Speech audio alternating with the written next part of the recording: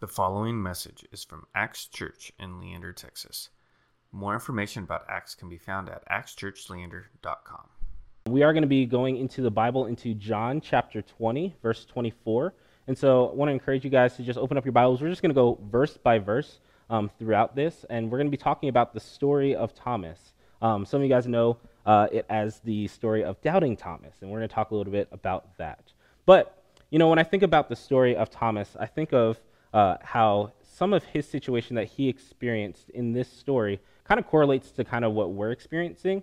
And the reason why I say that is because I feel like Thomas experienced something called FOMO, as something as like you guys might experience. And if you don't know what FOMO is just an acronym that just means fear of missing out. So fear of missing out meaning FOMO. And I'm sure some of you guys have experienced this already during this time of quarantine with COVID. Maybe you've missed some different things like weddings. Maybe you've missed things like not getting a chance to celebrate your anniversary out to a nice dinner. Maybe getting to miss some baptisms or some other special occasions. And that's really hard. And even for me, I know that I've struggled with so many different canceled flights. I was supposed to go to New York 3 times this year. All 3 of my trips are now canceled. And, you know, it's really one of those hard things because you want to be there for people. You want to be there with people, especially with some of my friends that are getting married, wanting to be there to celebrate with them, even though they might still be getting married on that same day, just wanting to get a chance to be able to celebrate with them. And so I feel like when we talk about the story of Thomas, like he's experienced this FOMO. And if you go to verse 24 with me, we're just going to read verse by verse, and we're just going to share and talk about this. And it says, verse 24, "Now Thomas, one of the 12, called the twin, was not with them when Jesus came." So Thomas, out of all the disciples, missed the first Easter. I mean, talk about major FOMO right here, right? I mean, can you imagine what he might have been going through? Like, he was the only one that wasn't there during when Jesus showed up on Easter night and was like, "What's up, guys? I'm here. I'm risen." And if we keep going, verse 25, it says, "So the disciples told him, 'We have seen the Lord.' But he said to them, 'Unless I see in his hands the mark of the nails, and place my finger into the marks of the nails, and place my hand into his side, I will never believe.'" You see, the disciples were already witnessing to Thomas, talking about how Jesus is risen from the dead, that he's alive, but Thomas didn't want to hear it. I mean, think about what's going through Thomas's mind right now. There's probably a lot of frustration, a lot of confusion about what's happening, going on. The one time that Jesus shows up after dying, and he completely misses it. I mean, this response that he had was probably a response in a lot of anger. I mean, he followed Jesus during his entire ministry of him healing the sick, of caring for people, sitting with sinners and tax collectors, raising people from the dead, and everyone else got to see Jesus except for him. I mean, just think about it. If you were in Thomas's place, wouldn't you be upset as well? And the way that he responds is just such a raw response. He says, "Unless I place my finger into the marks of his hands and place my hand in his side, I will never believe." I will never believe. I mean, how angry does he have to be to completely ditch his faith and everything that they worked for 3 years straight? You know, a lot of people like to coin this as the story of Doubting Thomas, but really, if you think about it, this is the story of unbelieving Thomas. He says, "I will never believe."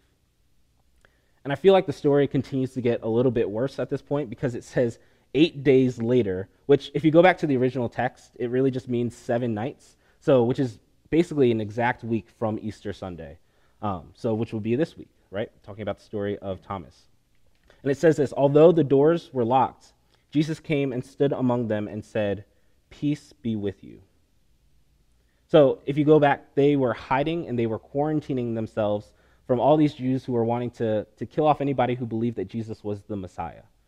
And it kind of reminds you of a situation like we're experiencing today. Like we're experiencing a time of quarantine and locked doors to escape death, right? But what's so interesting is that Thomas had to wait an entire week before Jesus showed up. I mean, think about what was going on through this time. There might have been a lot of doubts, right? Interacting with some of the disciples that were there. There might have been a lot of confusion. There might have been a lot of anger that was steamed up inside of him. But what's so cool to think about was the fact that he stayed there the entire week until Jesus showed up. And we don't really know exactly what the disciples were doing during that time. They might have been praying, they might have been worshiping together and singing songs, they might have been reading scripture, they might have been telling stories about times that they were with Jesus, maybe some of the fun times that they had together. And Thomas got a chance to interact with that. And what's cool is that it could be so easy for the disciples to completely blow off Thomas. As soon as he says, I will never believe, it could be so easy for the disciples to say, you know what? If you don't believe, you can't be a part of us anymore. You have to go find another house to stay at and quarantine yourself. It could have been so easy to treat him as if he was a complete outsider. But I really believe that the disciples maybe thought back to what Jesus had taught them, that people will know that you're my disciples by the way you love each other, and to love one another as Jesus has loved them. And what's cool about that is it's such a great response to how the church responds to someone like Thomas. And I don't know for some of you guys, if you guys are maybe watching for the first time, or maybe you've been watching on the live stream, or maybe you're a part of Acts as a member.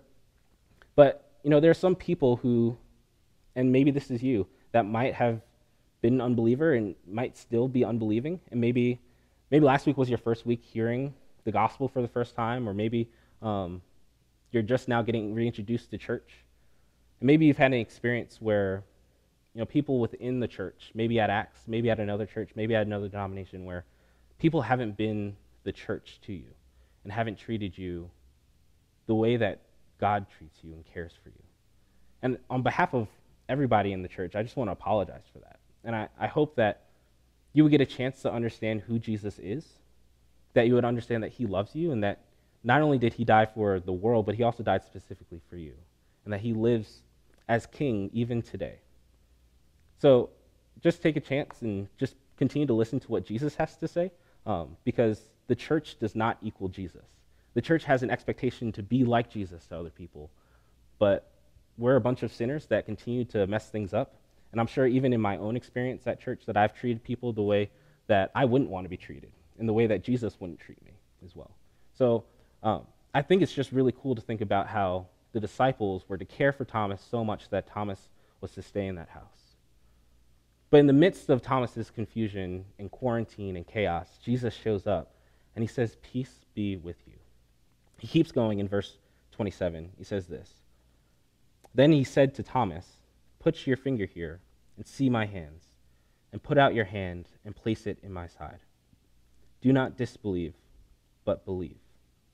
And Thomas answered him, my Lord and my God. And prior to this, just a week beforehand, on Easter Sunday night, Jesus shows up with his disciples, and he shows up through a locked door, which is really cool. And he tells him, he's like, look, see my hands and see my side, which was pierced for you.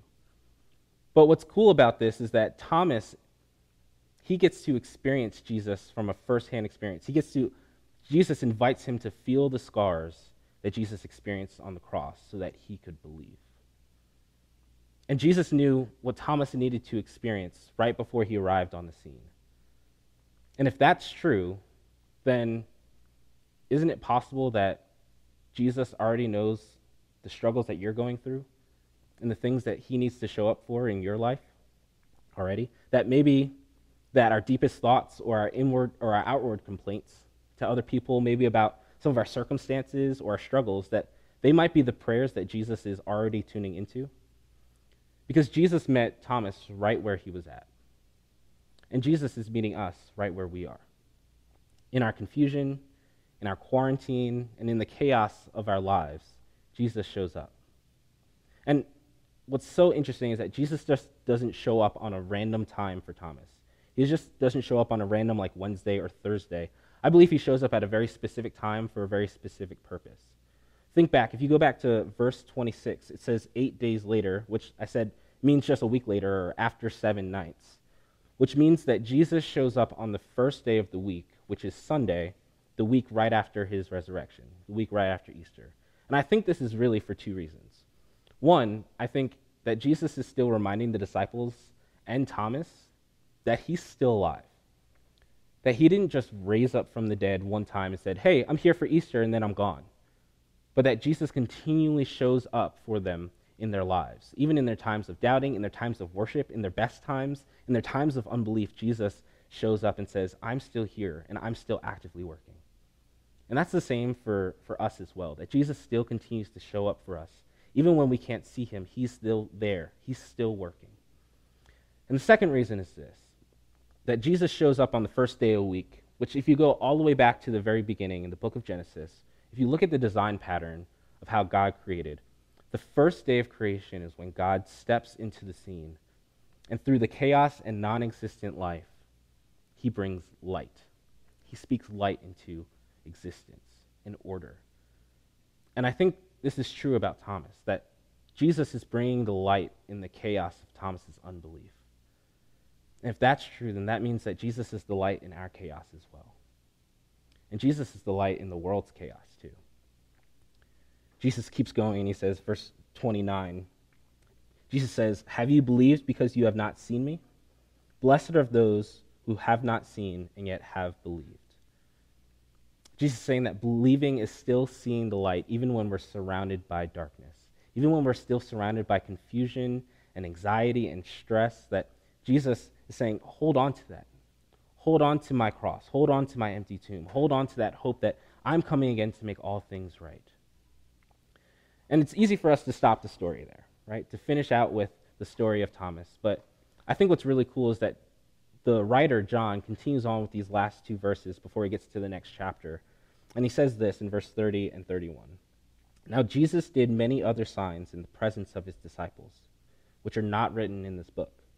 But these are written so that you may believe that Jesus is the Christ, the Son of God, and that by believing you may have life in his name. John's purpose for writing this is for you to believe, and that by believing you would have life. But it's not a promise that everything's going to go completely smoothly in this life by believing in Jesus. But when we believe in Jesus, when we have our hope in him, we have that life that's always filled with that hope. Hope that Jesus can even take people in our lives, like Thomas, from unbelieving and give them a life of hope and love and light. Jesus gives us hope that he can take our dark, chaotic days and hold on to his promise that light is coming and it's already here.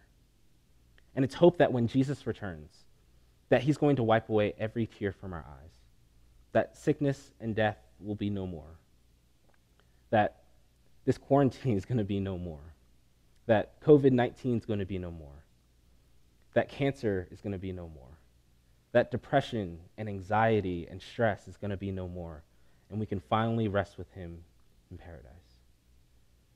So for those that are watching, if you're experiencing Jesus for the very first time, I want to invite you guys to take a chance to read up on the book of John. Take John up on his offer.